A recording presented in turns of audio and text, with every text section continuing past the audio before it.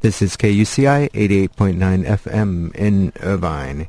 Coming up, Subversity with Dan Tsang. Today we're going to talk about Vietnam and the CIA. We'll be focusing on some recently released declassified documents, declassified historical studies of the war in Vietnam, and also talking to an author who has analyzed those documents as well as written his own book on the Vietnam War. One volume, huge, 1,000 pages volume, I think. Huge book on the history of the war. This is Dan Tsang with Subversity. Coming up, the opinions expressed on the show are not necessarily those of the Regents of the University of California, nor the management of KUCI. With us on the phone is John Prados, who is the author of a new book on Vietnam and also compiled this National Security Archive analysis briefing book on the CIA in Vietnam. Welcome to the show. Thank you. Pleasure to be here. Yeah, actually, John, it's your second time here actually on this show.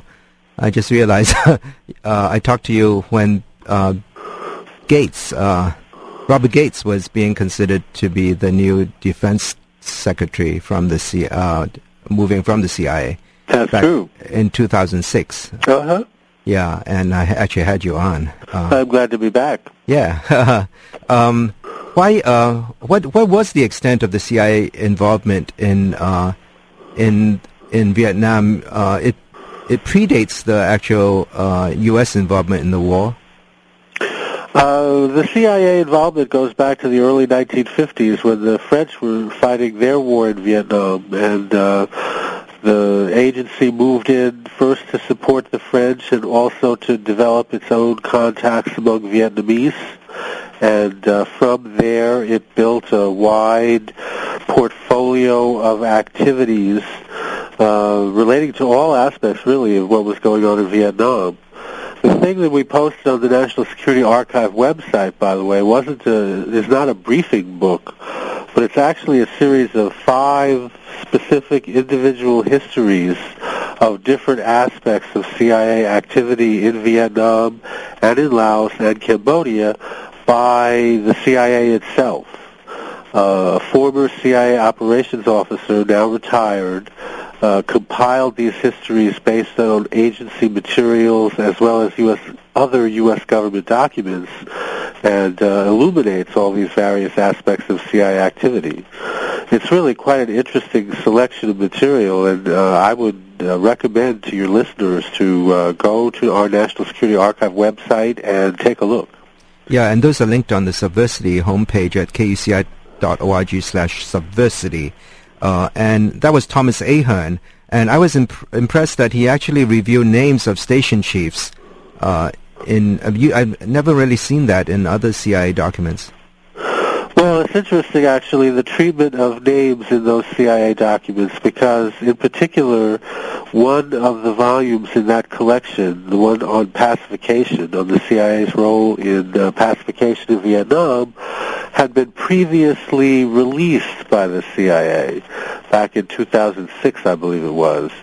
And you can see, if you look at the version that they put out in 2006 and the version that came out this year, the differences between those two documents are primarily that in 2006 the CIA was deleting a whole lot of names which they permitted to be in the document when they released it this time around.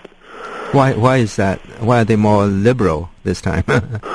I don't think that it is that they're more liberal. I think what it was that between 2006 and after 2006, after that release in 2006, I believe that a number of the people who were named in the document complained to the CIA that their names had been deleted, and other people from the CIA who had been involved in these activities and had been named in the manuscript passed away. Yeah. The CIA often uses the Privacy Act as a shield to prevent disclosure of information of this sort, and I think that's probably the basis of their action when they released that document in 2006. There's a sidebar in which you complain about the long process for getting documents under the Freedom of Information Act. Have things actually gotten worse, or has it gotten better for historians? I would definitely have to say things have gotten worse. I will tell you that I filed a Freedom of Information Act request for a CIA document back in 1978, I think. And wow. I got that document. I got the completed document with virtually no material taken out of it in less than 3 months. But this set of documents that we're talking about today, the CIA Vietnam histories, it took 17 years to bring that material to the public. The gist of it is they are treating these historical accounts even as operational files. That's correct. The CIA got some amendments to the Freedom of Information Act for itself from Congress in 1985 on the basis of an argument that, well, they needed to protect their real intelligence interests in intelligence operations, and if they were given an exemption for operational files by the Congress, they would expedite the release of histories and historical material. And in fact, once they got that exemption, they are now regarding the histories as operational files. So they just applied that restriction to historical accounts. Basically, what they're doing is taking a provision that exempts one category of materials and then expanding the category to include other kinds of material. For example, if the CIA puts together a plan for something, that's not an operational file, that's a plan. Those plans, however, under the CIA definition of what is an operational document, are also regarded by the agency as operational files. Similarly, administrative material, which has nothing really to do with operations, is being regarded by the agency as operational files. It's similar to, in California, to the Public Records Act. There's an exemption for police operational files, I guess. And so you can't get anything now from about police abuse because, or even, whatever the field reports or whatever they're doing, because that's considered operations. I do not know why government agencies choose to operate in this way in a country that's dedicated to openness. It's perplexing to me. And how would people, in the end, be able to get these files? Just going to court, I suppose, huh? Yeah, my position right now with respect to those files is that I could go to court to demand, or not files, I should say, those CIA histories, which continue to contain many deletions. My position right now is that I could go to court to sue for the release of the additional material, or I could just let it go. That's exactly the situation. Yeah, they figure that they're not going to release anything until you file a lawsuit. And then even if you file a lawsuit, it's kind of iffy. Well, they would release the material if I won a lawsuit. The question is, can I win a lawsuit and can I pay for it? That's true. And this is, I'm sure, what the agency depends on in making these denials, is that people can't afford to pursue their requests. Now, it's also true, by the way, that under the 1985 exemption that the agency was given, they're supposed to review these so-called operational files every 10 years. Right, you mentioned, in your side, And if you look at the agency's performance, there's actually no indication that any of these 10-year reviews, which should have occurred in 1995 and in 2005, resulted in the opening of any particular material at all. And sometimes they release files without telling you, right? I mean, they've released stuff that you requested, but they gave it to somebody else. Yes, that's correct. And I remember some of these files were mentioned at a conference at U of Texas, I remember. I think some of the people involved may have been at a conference, and they had a few months earlier had actually quoted from these and said that they were available. Well, No, I think you're probably referring to conferences that occurred at Texas Tech University. Texas Tech, yeah, sorry. And that was actually exactly the place where the agency first released that pacification volume that I referred to that had the names deleted. And yes, in the context of releasing that to the general public, they never supplied it to the Freedom of Information Act requestor. And they again released the full set of these CIA histories at a different conference at Texas Tech University this year. Right. But this time around, they at least provided the documents to the FOIA requester a few weeks, actually, in advance of releasing them to the general public. Oh, they did, yeah. Huh. Back on to the substance of the documents, it's quite shocking to see that the U.S. was paying was authorizing up to $3,000 per candidate in the National Assembly elections in Vietnam before the fall of Saigon. Is that, I guess that's common practice of CIA covert operations. Well, I would not exactly say that was common practice. The agency has to adopt a program to do some specific thing, and if they were to adopt such a program, then they would do that kind of thing. I don't think they routinely do that in every election. But in the Chilean elections in 1970, for example, the ones that elected Salvador Allende, in these Vietnam elections, yes, the CIA did do this kind of political intervention. They also even supplied experts to help their favored candidates put together their campaigns and reach out to the public in the best fashion that they could. I might add, by the way, that all through this period, that is, during the historical period, the elections in 1966 and 67 and 71, the CIA constantly denied that it was doing anything like this. But we read here in the CIA histories details of what they were actually doing. Wow. And do you, without hindsight, in hindsight, do you think that it's possible that it's also happening in Afghanistan these days? I would have doubts about U.S. participation in the recent Afghan election, if only because the United States was so much at odds with the sitting Afghan government and so leery of being singled out as having contributed to the competition in a situation where I think it was pretty clear, really, that Karzai was going to make sure the election went his way no matter what, that they would be leery of getting caught on the wrong side no matter what they did about that election. So I bet you they kept their hands off. In the Vietnam election, the subsidies, did that have any effect? Yes, I think it had certain effects on the complexion of the Vietnamese National Legislature that was elected in 1967, on the Constituent Assembly that was elected in 1966. It's harder to say about CIA contributions in other South Vietnamese elections. Did they also influence polling there?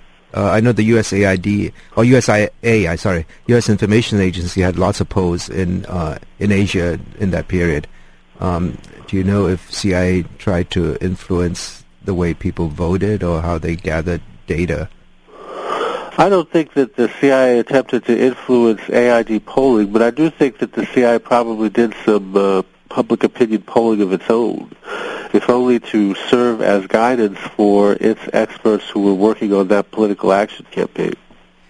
You also mentioned, you also referenced in the study, there was this, in Ahern's study, there was this reference to contacts with the National Liberation Front during the war. And I discussed that also in a certain amount of detail in my book, Vietnam, The History of an Unwinnable War. The fact of these contacts under Johnson-era peacefielder that was codenamed Buttercup have been known for some time, but without any real knowledge of detail. And what's extraordinary in the CIA histories that were recently declassified is that there is a good amount of detail about these secret contacts between South Vietnamese acting in behalf of the United States and the North Vietnamese and the National Liberation Front.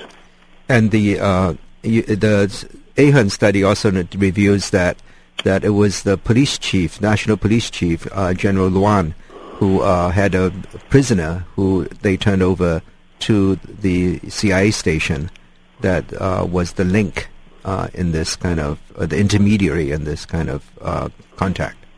Well, that's sort of correct. It's a little bit more complex. The person that the South Vietnamese National Police Chief Luan had in custody was a relative of the contact.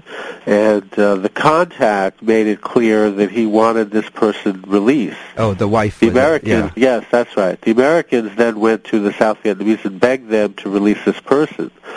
At that point, by the way, it became impossible for the CIA to conceal from the South Vietnamese that it was having these contacts with the enemies of Saigon going on at the same time. So the South Vietnamese actually signed off on these contacts in the course of this back and forth operation. But then a few months later, the South Vietnamese changed their attitude and began to arrest people that were involved in this contact. And later on, some of the people that were involved in this contact were sort of persecuted by the Saigon government. And eventually they stopped all this because the Paris peace talks were about to begin anyway. Is that right? Well, they stopped not too long after Tet, but there was a second wave, sort of these contacts that occurred in late 1968, and you're right, that second wave stopped at the point where the Paris peace talks began. Yeah, we had on this program a few weeks ago Susan Morgan Cooper, who did this film about Eddie Adams, which of course was about General Luan shooting a prisoner. Right. In the head. And what I was impressed with in your book, getting to your book, Vietnam, The History of an Unwinnable War, 1945 to 1975, was you combined different perspectives from different states involved, but also you you included anti-war activity in the U.S. Yes, I think one problem with our understanding of the Vietnam War as a piece of history is that so much of the work that's been done on it has been done in a kind of an atomized way. People just look at the contents of the combat in the war, or else they just look at what American presidents decided at various times, or else they just look at the anti-war movement, for that matter, without actually looking at all of the things in the context of each in the context of the other. And I should include, by the way, South Vietnamese politics, because that's a key factor in all of this situation. So what I tried to do in that book was to reframe the history and use the lens of all those different kinds and sides of the situation to march through the chronology of the war and show how the different things impacted each other in a way that progressively reduced the possibilities for the United States to come out with any kind of outcome other than the one we finally achieved. It's a massive book. I thought it was 1,000 pages. It seems like 1,000 pages, but it's technically 665 pages with like 30... Actually, it's only 565 pages. There's 100 pages of notes and bibliography and all of that. And kind the index, of stuff. yeah. And the index is about 30-some pages. Yes, that's right. So there's a lot of that kind of apparatus, but the contents of the book really is no more challenging than 550 pages. But it includes within that amount of space all these different things that we've been talking about. So it really covers an enormous amount of ground in that space. Yeah, I'm impressed that the University of Kansas, University Press of Kansas has published this. Would it have been hard to go to a commercial publisher with this huge book? A few years ago, I don't think it would have. It's getting harder. I've written 18 books. It's getting harder to write a long book.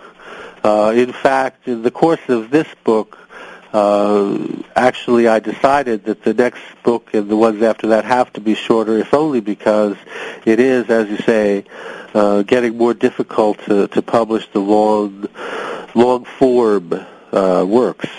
It's like the U.S. Census. You don't want to fill out the long form.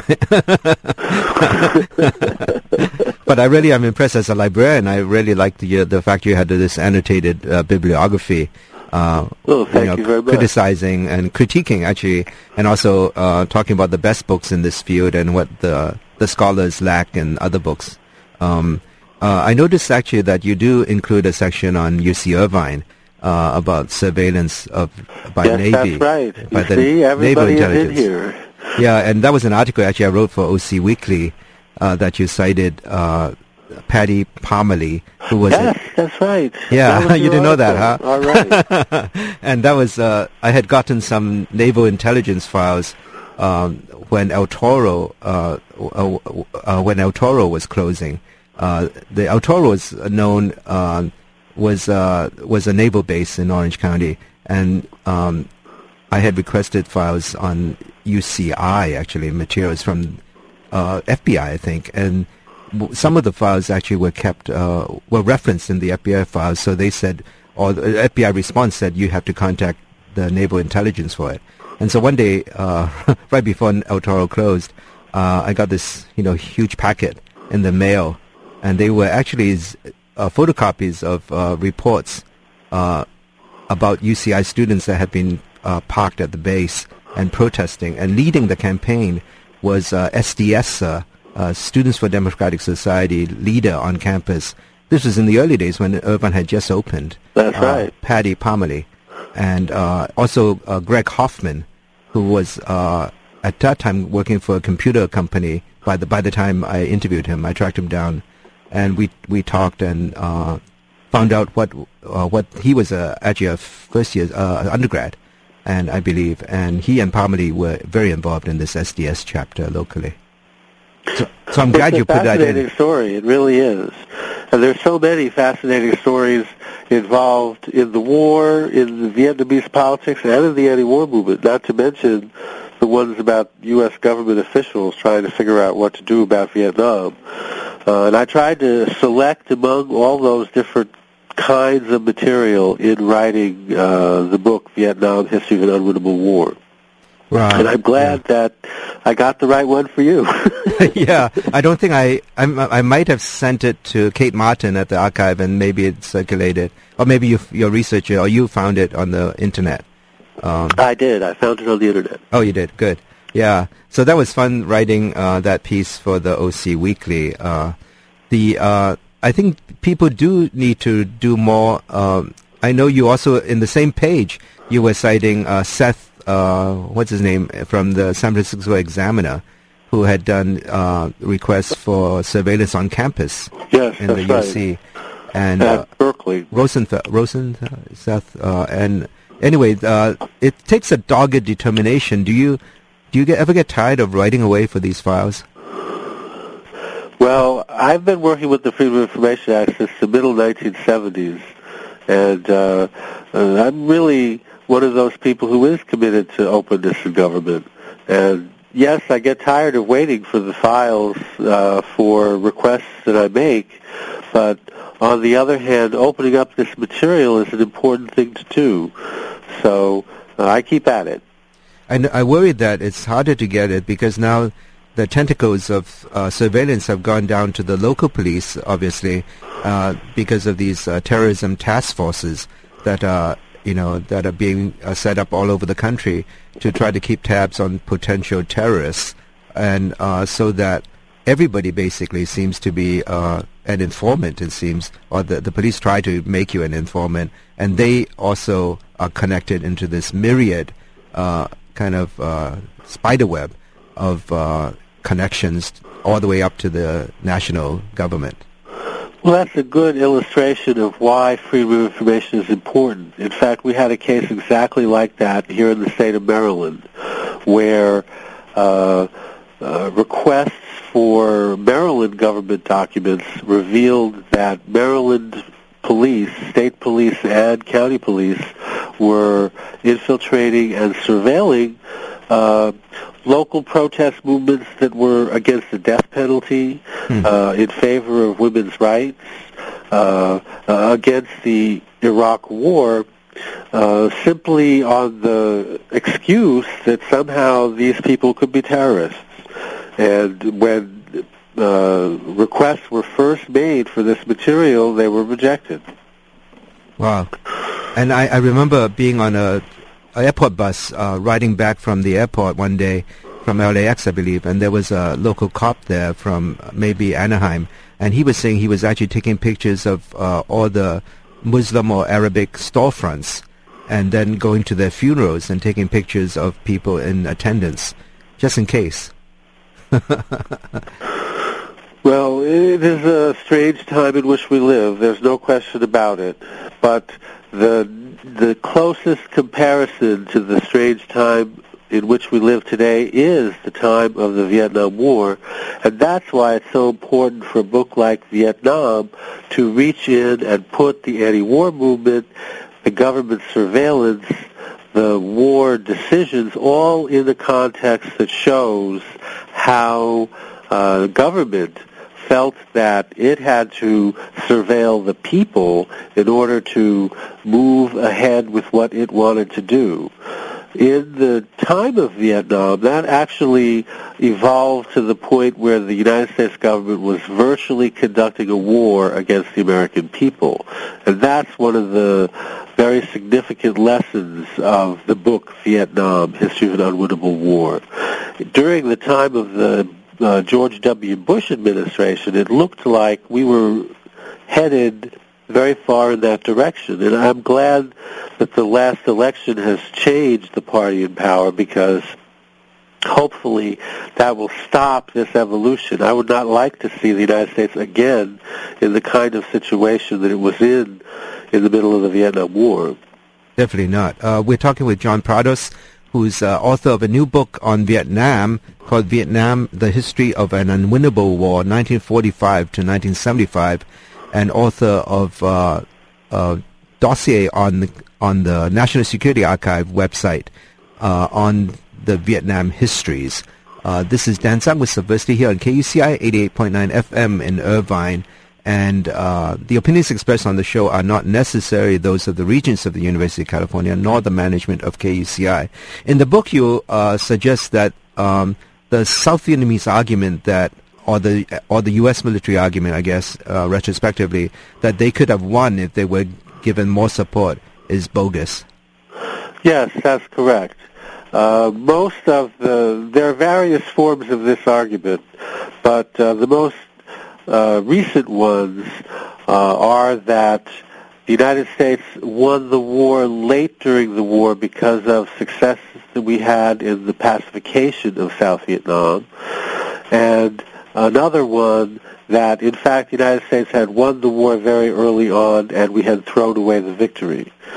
In Vietnam, The History of an Unwinnable War, my new book, I show that the character of the war changed late during the war. And not only did the North Vietnamese transform their military from a guerrilla army into a much more conventional force, thus rendering our progress with pacification less meaningful, but also that South Vietnamese peasants left the land and migrated to the cities as a consequence of economic changes that occurred in South Vietnam, which meant that the pacification war was almost irrelevant to the development of South Vietnamese society by that point in time. And with respect to the first argument, the one that the United States won the war early on, the evidence that is used to buttress that argument is flawed because all of our materials that we were collecting, all of our analysis of Vietnam was not understanding the real problems in Vietnam. We had an information problem, and a Vietnam information problem that impacted on every decision that we made with respect to the Vietnam War. Thus, using that data today to claim that, in fact, we were victorious during this early period is a fundamentally flawed argument because we're depending on the same misconceptions that were built into our understanding at the time in order to claim retrospectively that we were really successful. You call that the data problem in the book. Yeah, the Vietnam data problem. That's right. So does that relate in part to the numbers kind of game that, body counts was that? Body counts was one part of the Vietnam data problem, but it was only one part. It had innumerable parts. For example, I just referred to these pacification figures, or the pacification success, I should say. The claim of success at pacification was based on a set of data that we developed that was supposed to show how many villages the government controlled and how many villages the National Liberation Front controlled and so on. And you could then analyze these trend lines and whatnot. I show in the book that, in fact, a significant proportion of the villages were included in the government control category even though they had never collected data from those places. So that to even include them in the village count was a mistaken thing to do, but they did it anyway because they needed to show progress in the war. How about the issue of the plan to have to create these strategic hamlets? Was that a success or a failure? The strategic hamlet program is a claim. Success. Let me put it this way: success with the strategic hamlet program is a claim that's made by some of these people who argue now that we won the war early on. But you go back to the strategic hamlet program and look at what actually happened, and in particular you look at its treatment by the South Vietnamese government. This, by the way, being an example of how looking at it from different points of view shows different things. If you look at it from the South Vietnamese perspective, you see that the people that the South Vietnamese were putting in charge of the strategic hamlet program were the ones that they wanted to get rid of from their military hierarchy. And you see that the officials that were in charge of implementing the strategic hamlet program were using it as a source of corruption. They were stealing the money that the United States was devoting to the strategic hamlet program and diverting it into their own bank accounts. So you then have a situation where the South Vietnamese made a show of working on strategic hamlets by putting up ramparts around villages and whatnot, but they did not actually do the things that the strategic hamlet was supposed to do in terms of integrating peasants into South Vietnamese society and modernizing the economy and the country. The net result being that all of this activity on the strategic hamlet program was a visible thing. It was like a Potemkin village. It was a visible thing that was not generating real results. Also at night, I assume that I read that the villagers would go out and welcome the Viet Cong into the villages and support them. That was true in a lot of cases, absolutely. The time of the strategic hamlet program is actually the same time as when the National Liberation Front village committees and its so-called parallel hierarchy were becoming quite heavily entrenched in the villages and hamlets of South Vietnam. Did the CIA actually predict the fall of Saigon? No, it did not. The CIA was looking ahead in the period of 1974, 1975 to predict Hanoi's strategy and Hanoi's activities in the war, and they predicted that the North Vietnamese would try experimental type operations. They would try to knock on, so to speak, Saigon's door and see how rickety the South Vietnamese structure was. They expected, however, that North Vietnam would not make a major offensive like the one that they had run in 1972 or the one that they had run at the time of Tet in 1968. They did not anticipate a major offensive like that before 1976. So when the North Vietnamese began to make those attacks at the end of 74 and beginning of 75, and the South Vietnamese forces began to collapse as they did, the CIA was taken by surprise, much as the rest of the U.S. government. And the ambassador at the time in Saigon, Martin, was criticized for not planning for evacuation, right? It was a very interesting situation with Ambassador Martin because he was so committed to the program of supporting South Vietnam that he resisted making any conclusion that the country was collapsing because he felt that would reduce America's willingness to support South Vietnam. So as a result of refusing to make a determination like that, he refused to permit preparations for an evacuation. And when an evacuation became clearly necessary, that meant that all those advanced preparations had not been made. Wow. I have to ask you about this, the murder of the President Diem. Did the CIA actually get involved in that? They knew about it, but did they actually cause his death? That is an argument, or I should say an event, that Vietnamese and Americans, I'm sure, will debate forever. We go over the evidence for this in some detail in the book Vietnam, A History of the Unwinnable War, but I go over this same evidence in much greater detail in another one of my books, the book William Colby, History of a CIA Spy Chief, which actually is just about to come out. And the evidence very clearly shows, I think, that the United States was aware of the coup plans. They were in touch with the coup plotters, that some senior American officials had doubts about supporting the coup, that there were discussions at the highest levels of the United States government about supporting the coup, and that those discussions were indeterminate.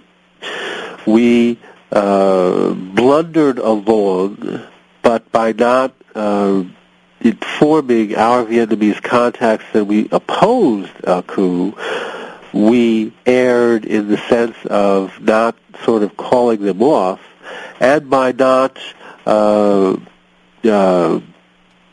participating in the coup per se, because I don't think we did that, we also erred in thinking that that would mean that there was no American connection to it. I think it was clear from the standpoint of everybody looking at the events that there was an American connection to this coup, and you couldn't just pretend that it wasn't there by saying that you didn't pull the trigger or you weren't holding the gun. In fact, the morning of the coup, a CIA officer was running around Saigon with $40,000 in a briefcase to support the coup plotters. Wow. And also on the Tet offensive, people say the military actually won, the U.S. military won in that case, or the U.S. and South Vietnam won, but it was a political defeat. Well, there's no question that Tet was a political defeat for the United States, but there is a question about the military, the so-called United States military victory. And I understand why people want to make the argument that there was a military victory at Tet, but it's not as simple as that. And this goes back to the Vietnam data problem that we were talking about.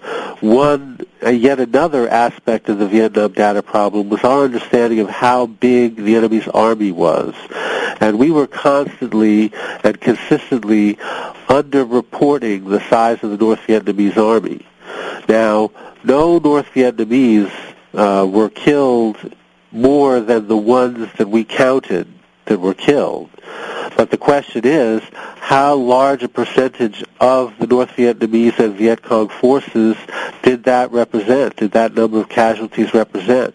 And if the North Vietnamese and Viet Cong forces were twice as large as what we were saying in our order of battle estimates, then the impact of those losses on the enemy side was much less than we anticipated.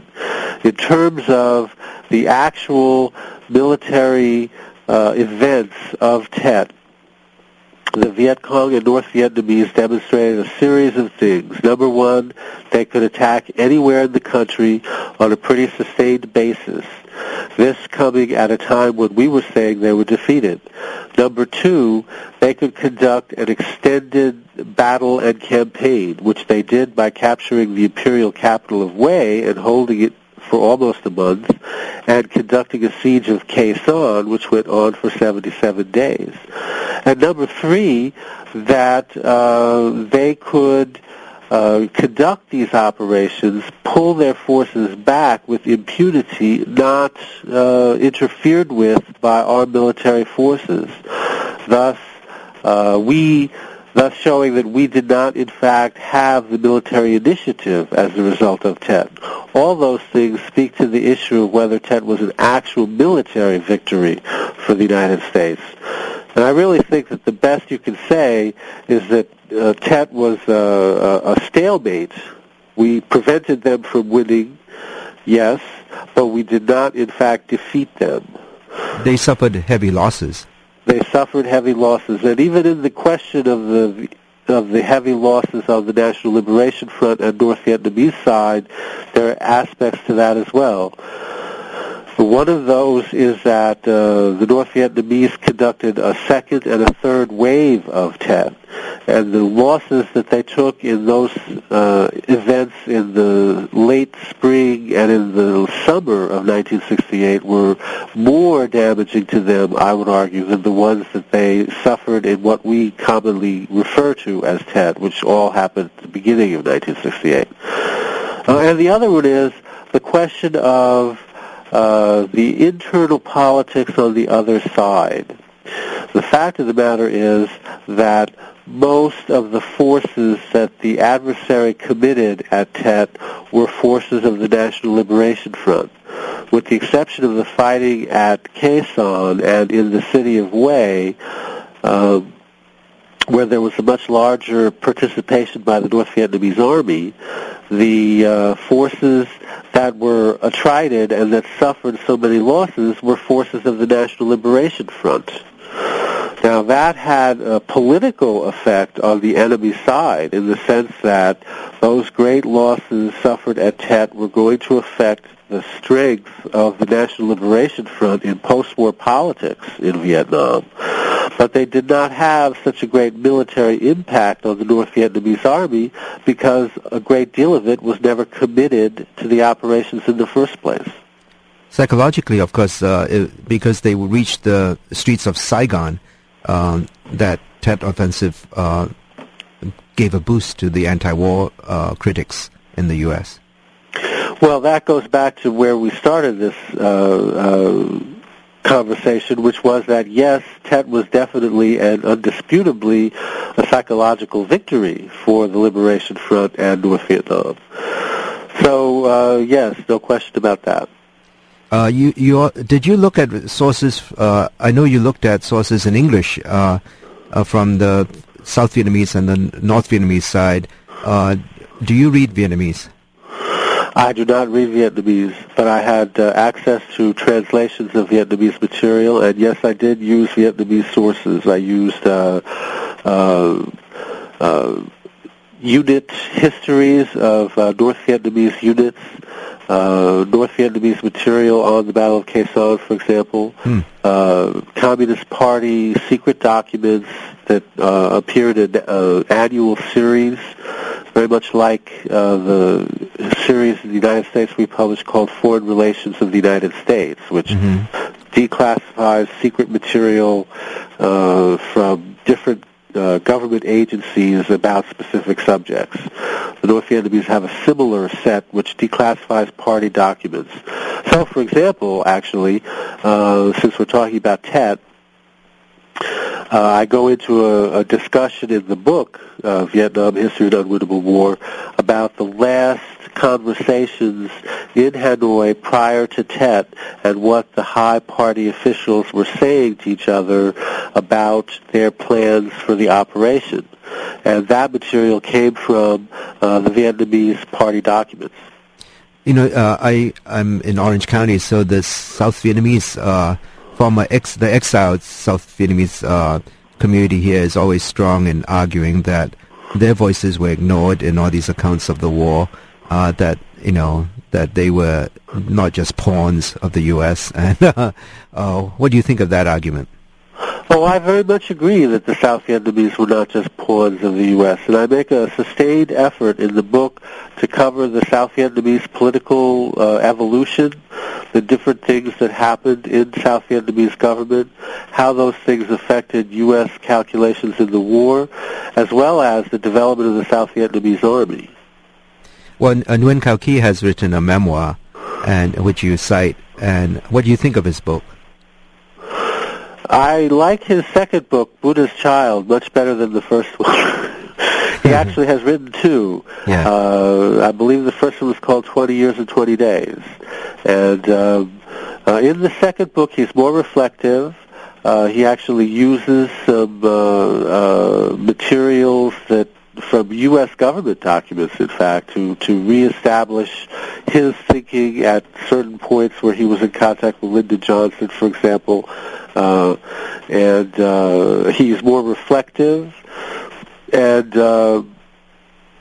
he covers, I think, the Vietnamese side with a good deal of sensitivity. Now, I understand that Mr. Key is not all that popular among the Viet Cue for various reasons. Because he went back, and yeah. But I do think that he's made some attempt to grapple with how he was thinking then and sort of explain why he thought the way he did. And that I felt useful, and I used it in this book. Some people argue that the book is very self-serving, trying to present himself as this, kind of Buddhist, believer and whatever. It's certainly true that the book is self-serving. That's no question about that. However, I think that autobiographical material in general is self-serving. For sure. And that's not inherently an objection, I think. More would be if this self-serving material was of no consequence from a historical point of view. And I think that his book is historically important because he was, after all, the Prime Minister of South Vietnam during a key period of the war, and his political struggle with Nguyen Van Thu dominated Saigon politics for almost half of the key period of the U.S. war in Vietnam. Therefore, I think that you cannot deal with the history of the Vietnam War without taking Nguyen Van Ky into account. Now, obviously, the same thing is true of Thu, and I made a sustained effort to take Thu into account. I studied his biography, and I studied his activities. And I wish that there had been a Thu memoir to compare and line up against the Key book. Unfortunately, that material doesn't exist. I did the best that I could using materials from other Thu associates. Did you feel that the South Vietnamese now are getting finally their point of view across in the U.S., or do you see that they are still ignored, basically? I have great sympathy for the South Vietnamese in the U.S. I think I agree that they have had trouble getting their point of view across. I think that that situation is changing. There's more South Vietnamese material becoming available. I think that scholars in the United States will increasingly have to take it into account. I also think that there are more scholars in the U.S. who are attentive to the issue and are looking for South Vietnamese material. So I'm hopeful that the combination of those things will result in a better presentation of the South Vietnamese side of the Vietnam War. You mentioned your new book on Kobe and the CIA station chief, and I would have a question about the way things work in a station, or in an embassy.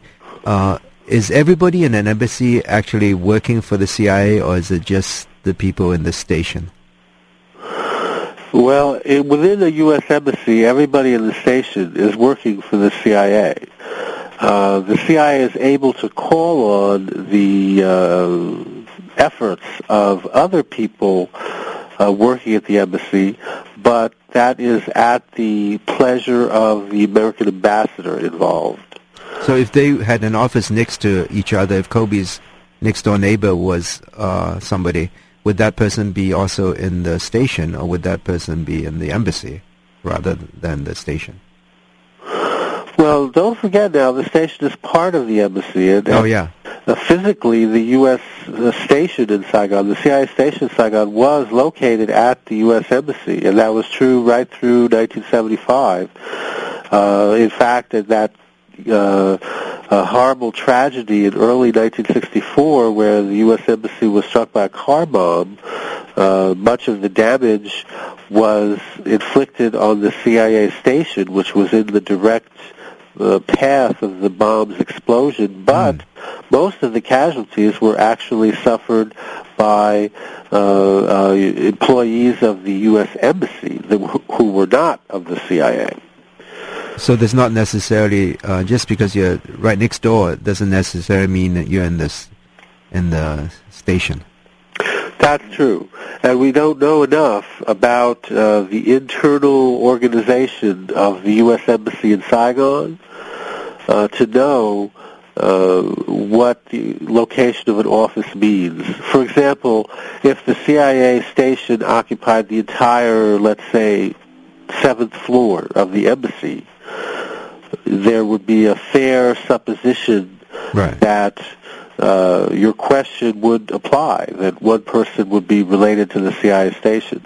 But if the CIA station was split on different floors of the embassy, and in particular if State Department or AID or other officials also had offices on a CIA floor, then you can no longer say that. How does this Intelligence Identities Protection Act affect this CIA history? I mean, I thought they're not supposed to reveal secret identities. Well, the purpose of that's an interesting question. I'm glad you asked it. The purpose of the Intelligence Identities Protection Act was to protect the identities of CIA officers who were actively serving undercover in operational assignments. It was not to protect names of CIA personnel in general. It was not to protect names just by themselves. This is yet another example of something that we talked about early in this interview, which was the tendency of the CIA to expand its definitions of things to encompass more than, in fact, they mean. So in the case of the Intelligence Identities Protection Act, the CIA gradually increased the things that it sought to protect through that exemption by claiming even up to things like the identities of high CIA officials who were approved by Congress, who were confirmed by Congress. Richard Helms's name. It's public, yeah. Richard Helms's name has been deleted from CIA documents under the authority of the Intelligence Identities Protection Act, even though everyone knew who Richard Helms was, and Richard Helms was making public appearances in speeches and on TV. And it's another example of how this is a very deleterious practice. Now, because the Act covered active employees in covert assignments, something like the CIA History of Vietnam could use the names of CIA officers without any violation of the Intelligence Identities Protection Act. And in this case, it's to the credit of the CIA, actually, that they have permitted that information to go out in their declassification of the document. In my own case, as you know, I may have told you, I had a Privacy Act request for CIA files, and one of the arguments in the court case was that the fact of a CIA station existence was also secret, that they couldn't even admit there was a CIA station somewhere. Yes, the CIA has sought to protect the fact of the existence of CIA stations. However, and I'm sorry perhaps that you did not know this at the time of your court case, since the Kennedy Records Commission that investigated activities of the CIA related to the assassination of John F. Kennedy, that is no longer the case. That is to say, in the course of the declassification effort that was made by the Kennedy Records Commission, the CIA was obliged to admit the existence of stations as well as to identify specific stations, including Mexico City, Paris, and I believe Saigon. What year was that, declassification? That went on from about 1997 to about 2002, perhaps. Oh, I think my case was before that, yeah. So okay. That's why. Yeah. That's why they were still towing that line. I see. You were a student at Columbia, right? Yes, that's correct. And were you involved in anti-war activity then? Yes, I was. And so that was why it sparked interest in Vietnam? No, actually, my interest in Vietnam predated my work at Columbia or even my involvement with the anti-war movement. In fact, I wanted to go to West Point, become an Army officer, and go fight the Vietnam War. Wow. And when I was still in high school, that's when I decided I would go out and find out everything I could about Vietnam because I figured I would soon be fighting there. High school? Wow. So I started reading about Vietnam in the middle 1960s, and I've never stopped. Wow. That's amazing. And but in between, I turned from wanting to fight the war as an Army officer to ending up as an anti-war activist because of the things that were going on, the things that my country was doing in Vietnam, and the things that my country was doing in the United States against Americans. For sure. And the Privacy Act actually was enacted as a result. The provision on not collecting materials relating to First Amendment activities of U.S. citizens and permanent residents was enacted as a result of the Vietnam War. However, that's correct. However, given 9/11, don't you think all bets are off now? Well, this case that I referred to with the Maryland activists against the death penalty and other activists is a case in point of how, in fact, that prohibition seems to be honored in the breach. For sure. And in my own case, the CIA wouldn't agree. Kate Martin tried to get the CIA counsel to agree not to spy on Americans and permanent residents on their First Amendment protected activities, but they said they had because they were pursuing, pursuing the charter, they didn't want to say that, but they agreed in my case not to spy on me. But but how do you know that? That's nice. But isn't it illegal for them to spy against anyone inside the United States? Well, they're saying that because they had, they kind of admitted that they shouldn't have done that here. And a lot of my documents actually had to do with my travel also. So there were times when I was traveling around and they sent cables to CIA stations to try to find out who I was. That's interesting. Yeah, so... Well, I'm sorry that you were subjected to that. And that's exactly what the danger is, of all of this stuff, and why the example of what happened in the Vietnam War is still relevant and important to Americans today. And I think that Vietnam, History of an Unwinnable War, does a good job of illustrating how governments get into situations in which they think that spying on their own people is important to do. For sure. Thank you very much, John Prados. It's a pleasure. Of Vietnam, The History of an Unwinnable War, 1945 to 1935, from University Press of Kansas. Thank you. We'll keep in touch. Very good. Thank Bye-bye. you. Okay, bye-bye.